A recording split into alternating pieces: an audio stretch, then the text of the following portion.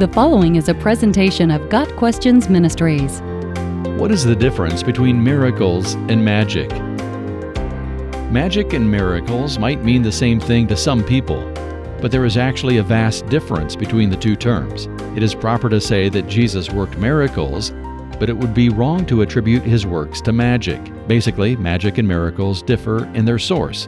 Magic has either a human or a demonic source, but miracles are the supernatural work of God. There are two different kinds of magic, and it is good to distinguish between the two. Entertainers who use sleight of hand and illusions in their performance are often called magicians, but they are actually illusionists, which is what most of them prefer to be called. An illusionist's audience does not consider what they see to be real magic. They understand it is a trick, and they delight in the fact that they cannot figure out how the trick is done. The other kind of magic is what some might call real magic. It draws on occult demonic power. The Bible speaks of lying wonders in 2 Thessalonians 2 verse 9. The Antichrist's coming will be in accordance with how Satan works. He will use all sorts of displays of power through signs and wonders that serve the lie. This type of magic, sometimes spelled magic to distinguish it from sleight of hand, is associated with divination, conjuring, and sorcery, and is condemned in Scripture. Of course, the Antichrist will claim that his power comes from God, but that is a lie too. A major difference between magic and miracles is that magic draws upon power that is not directly from God, and miracles are the result of God's power intervening in the world. Magic is an attempt to circumvent God in the acquisition of knowledge or power. The city of Ephesus was a battleground between magic and miracles. The pagan population of Ephesus was steeped in idolatry and involved in magic. But then Paul brought the gospel to that city, and with the gospel came true power through the apostle.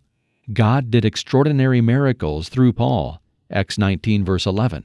Seeing what Paul did, some exorcists, the 7 sons of Sceva, attempted to duplicate his miracles, but they failed miserably and publicly. When a large number of Ephesians were saved through the preaching of Paul and Silas, the new believers destroyed their books of witchcraft. A number of those who had practiced magic arts brought their books together and burned them in the sight of all, and they counted the value of them and found it came to 50,000 pieces of silver, Acts 19 verse 19. So in Ephesus, there was a clear contrast between the miracles of God and the magic of the devil, which is sorcery. Another difference between magic and miracles is that magic does not glorify God, but miracles do. A good example of a magician's self-promotion is found in Samaria. A man named Simon had practiced sorcery in the city and amazed all the people of Samaria. He boasted that he was someone great, and all the people, both high and low, gave him their attention and exclaimed, "This man is rightly called the great power of God." They followed him because he had amazed them for a long time with his sorcery. Acts 8 verses 9 through 11. Note that Simon was boastful about his power and went by a blasphemous title. Simon had the ability to amaze the crowds with his magic, but it was not the power of God. Simon's performances were all about himself and enriching his own life. Later, Simon the magician sees a true miracle performed by Peter and John, and he offers to buy from them the secret to their trick. Peter immediately rebukes Simon. In Simon's sinful heart, he had equated the power of the Holy Spirit with his own sorcery. Another difference between magic and miracles is that magic involves manipulation in opposition to the truth, but miracles reveal the truth. The magician attempts to manipulate people for personal gain. The worker of miracles simply showcases the power and glory of God. The city of Paphos on the island of Cyprus was another battleground between the miraculous and the magical. As Paul and Barnabas and Mark were preaching in that city, they were opposed by a Jewish sorcerer and false prophet named Bar-Jesus, who was an attendant of the proconsul, Sergius Paulus, Acts 13 verses 6 and 7. The sorcerer, also called Elymas, had wormed his way into the political establishment of Cyprus. When the proconsul began to listen to the missionary's message, Elymas tried to turn the proconsul from the faith, verse 8. Paul, filled with the Holy Spirit, confronted Elymas head-on. "You are a child of the devil and an enemy of everything that is right.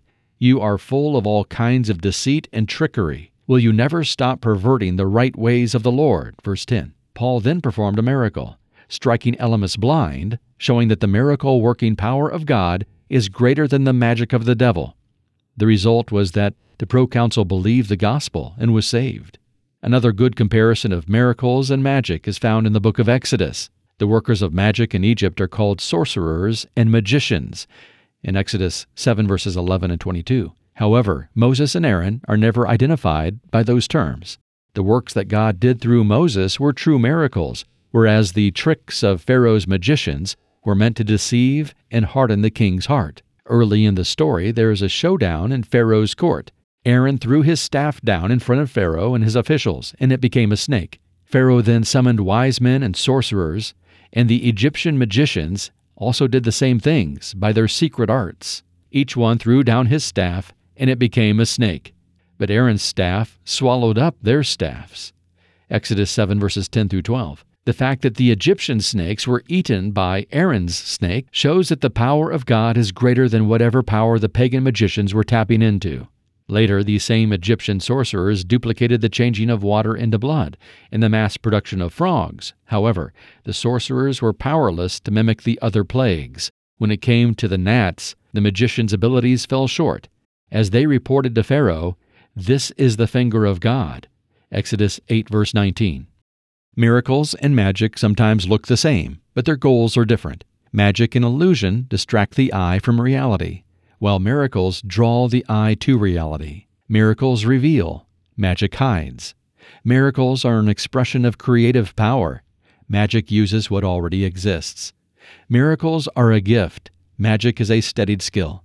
Miracles do not glorify men. Magic seeks to be noticed and bring glory to the magician. Jesus was not a magician. He was the Son of God, known for his many miracles. Jesus told his enemies, "Do not believe me unless I do the works of my Father. But if I do them, even though you do not believe me, believe the works, that you may know and understand that the Father is in me and I in the Father." John 10 verses 37 and 38. Jesus' miracles, or signs, as John called them, are proof of who he is. Got Questions Ministry seeks to glorify the Lord Jesus Christ by providing biblical answers to today's questions. Online at gotquestions.org.